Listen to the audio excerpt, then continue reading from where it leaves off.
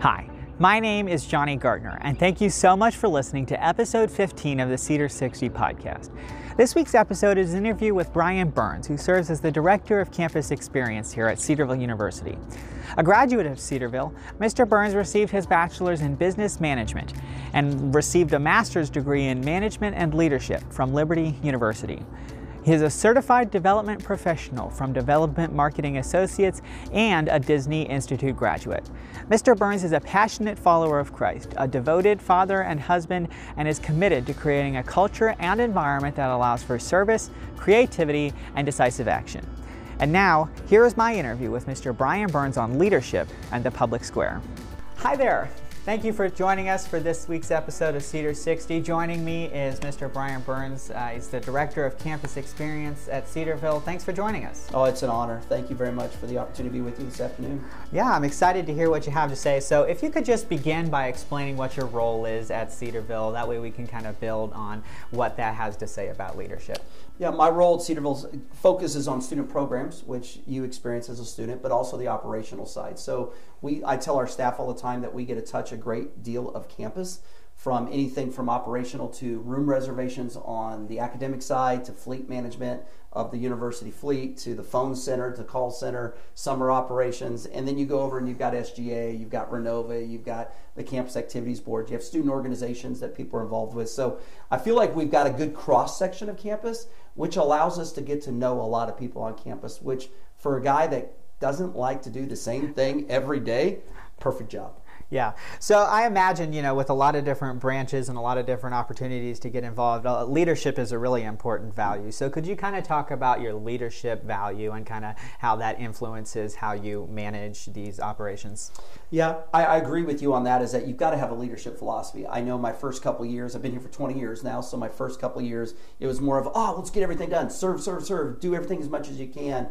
But then that just became a shotgun approach instead of a very guided missile approach. So I want to make sure that we know exactly who we are. So there's 3 words that we come up with on leadership. We've defined this in our CU Lead Conference, but it's stewardship. Everything that you will ever have, everything I will ever have, is given to us from God. Mm-hmm. And that's just a fact. It doesn't matter if you're a believer or not believer. God is in control.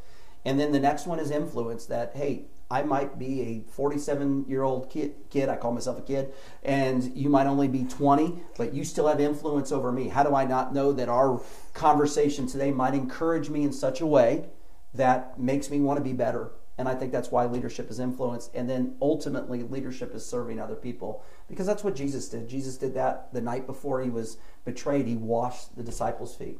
Mm-hmm. And that just blows me away, that leadership needs to be about stewardship, because it's about what we've been given. It needs to be about influence. It needs to be about service. And that really transforms and translates into everything you could ever do. Here at Cedarville, out in the work world, in the public square, in the private organization, it just really can translate. Yeah.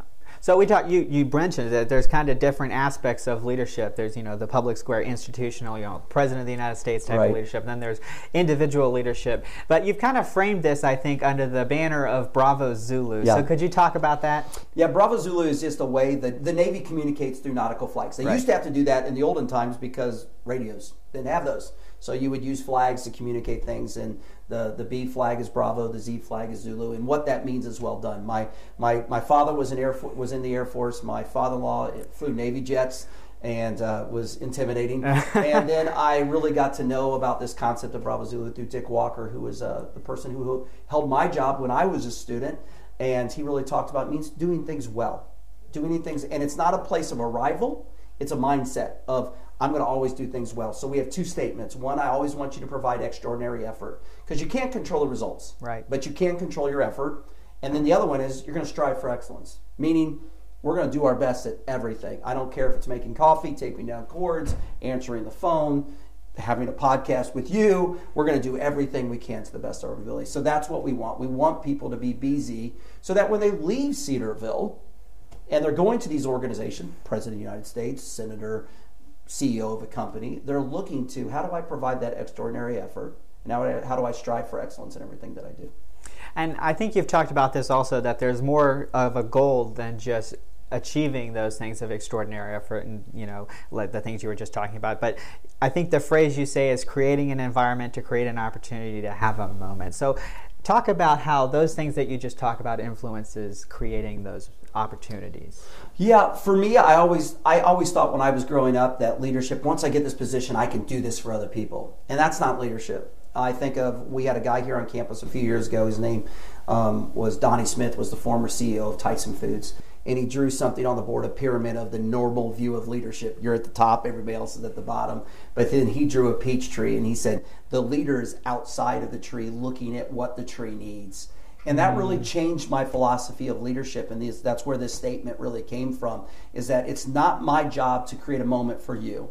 It's my job to make sure that there's an environment that allows you to have the moment that God has designed for you. And think about that from a customer point of view, from a completely secular point of view. As a customer, if I was a sales manager someplace, it's my job to create an environment that makes it welcoming for you to come in. And you're probably coming in because you want to buy something. There's nothing wrong with money.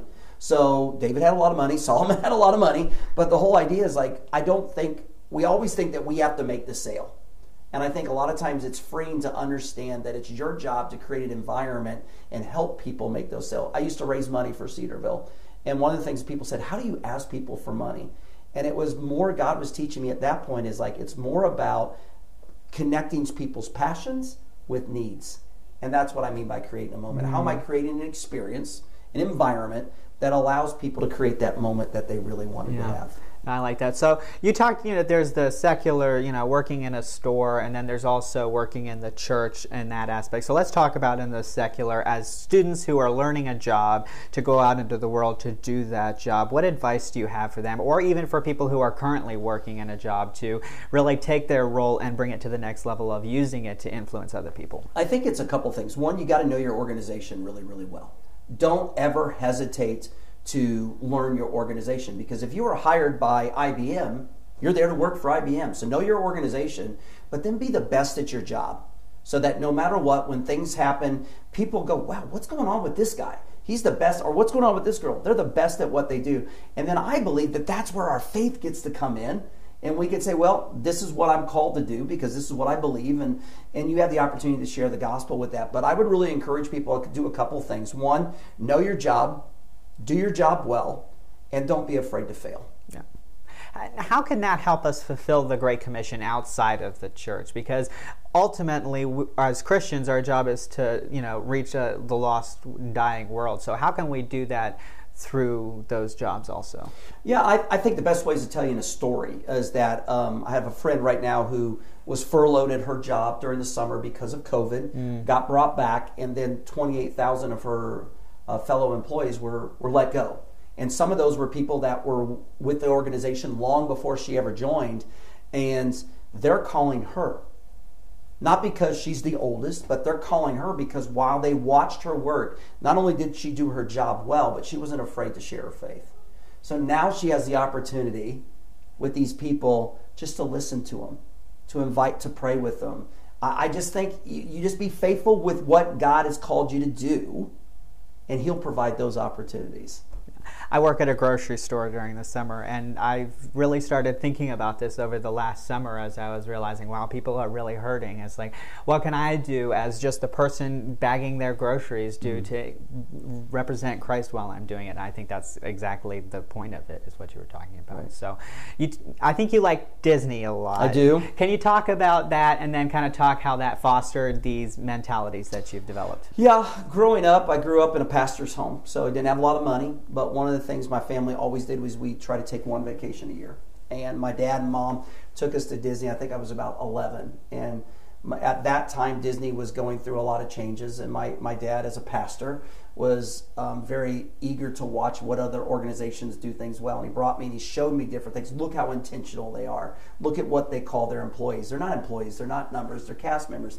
Even with church people, sometimes we call them church members, and we don't even treat them as individuals, where, that was a difference at Disney. So that started that love that I had for Disney. Had an opportunity to do some studying at the Disney Institute and see what they do. Yeah, they got a lot of money. I get that. But my question always came back is, why can a secular organization do it better than the church? And I'm like, no, we want to create that environment that people can have moments. I think that's what we do here at Cedarville.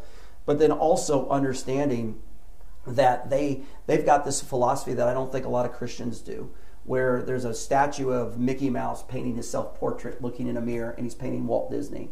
And I have that on my credenza in my office because it reminds me when people ask me or see what we do as an organization, and they ask me to tell my story, do I tell about Brian Burns or tell about what Jesus has done in my life, how he's redeemed me, how he's changed me, how he allowed me to be adopted into this family and to be where I am at Cedarville? I think as Christians we don't do that very well.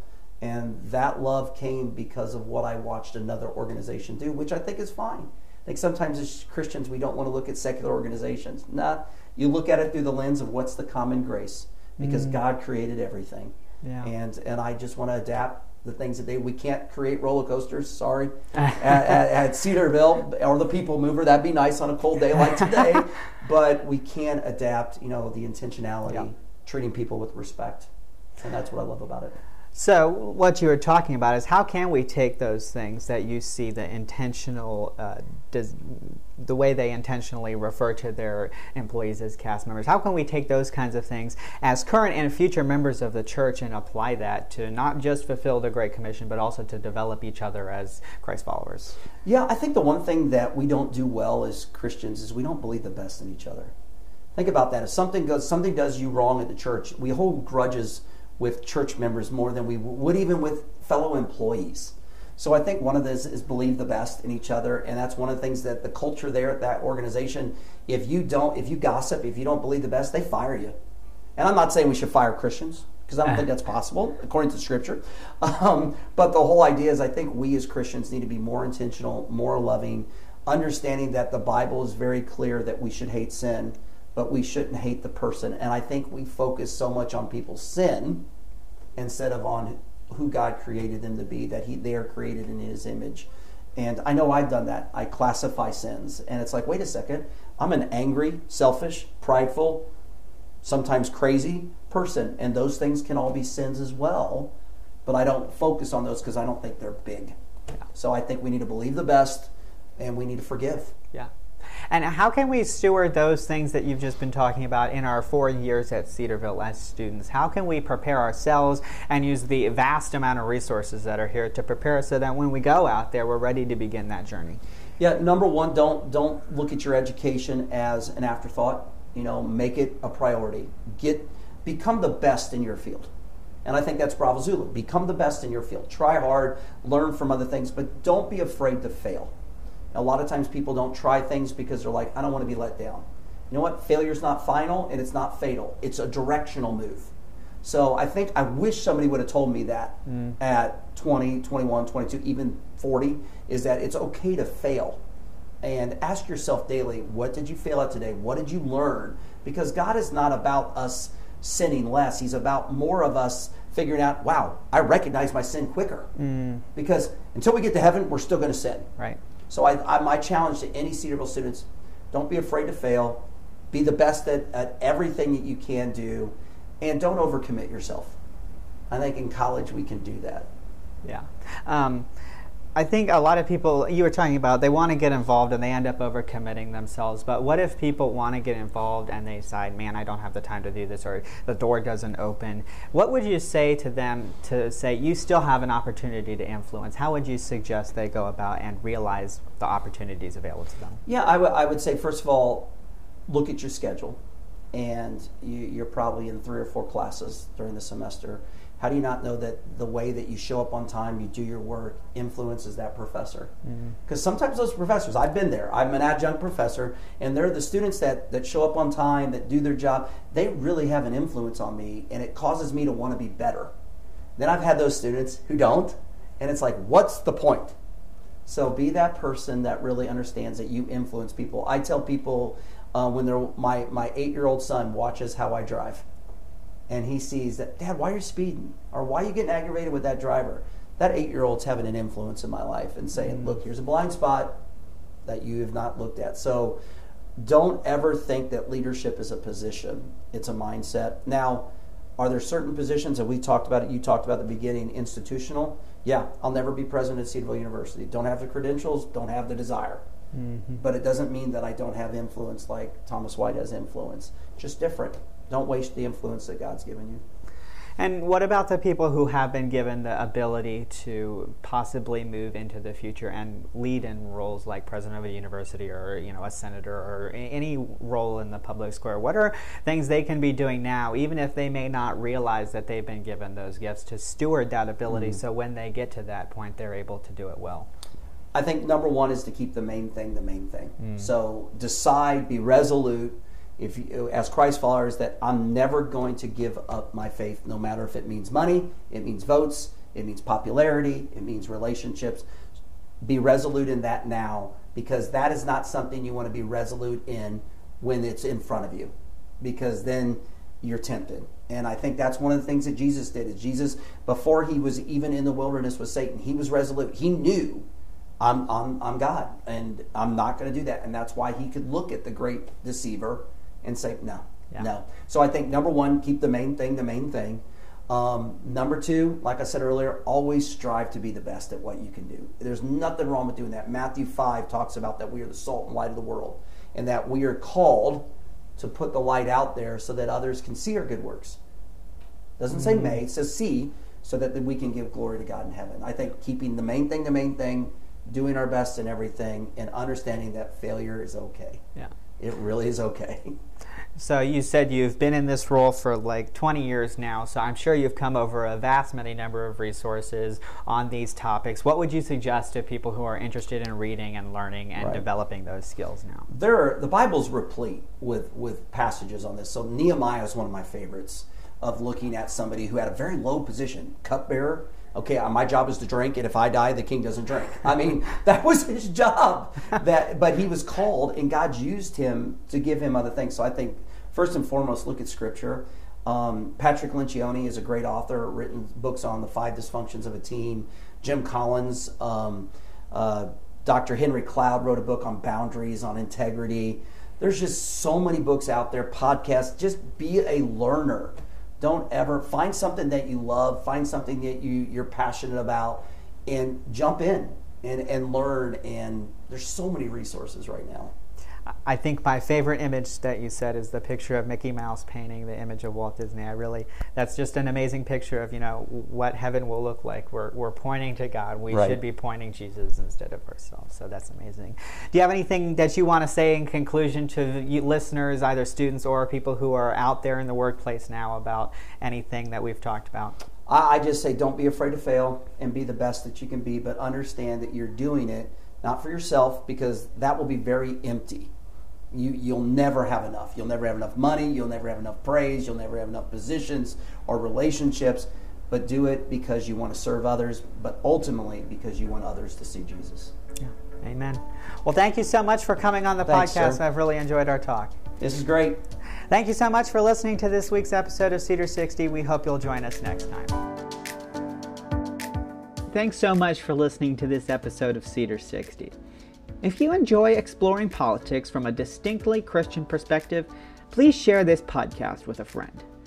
If you'd like to be notified about future episodes, please follow Cedar 60 on Instagram, Facebook, or Twitter, and look for our episodes on Spotify, Apple Podcasts, or wherever you listen to podcasts. Thanks so much.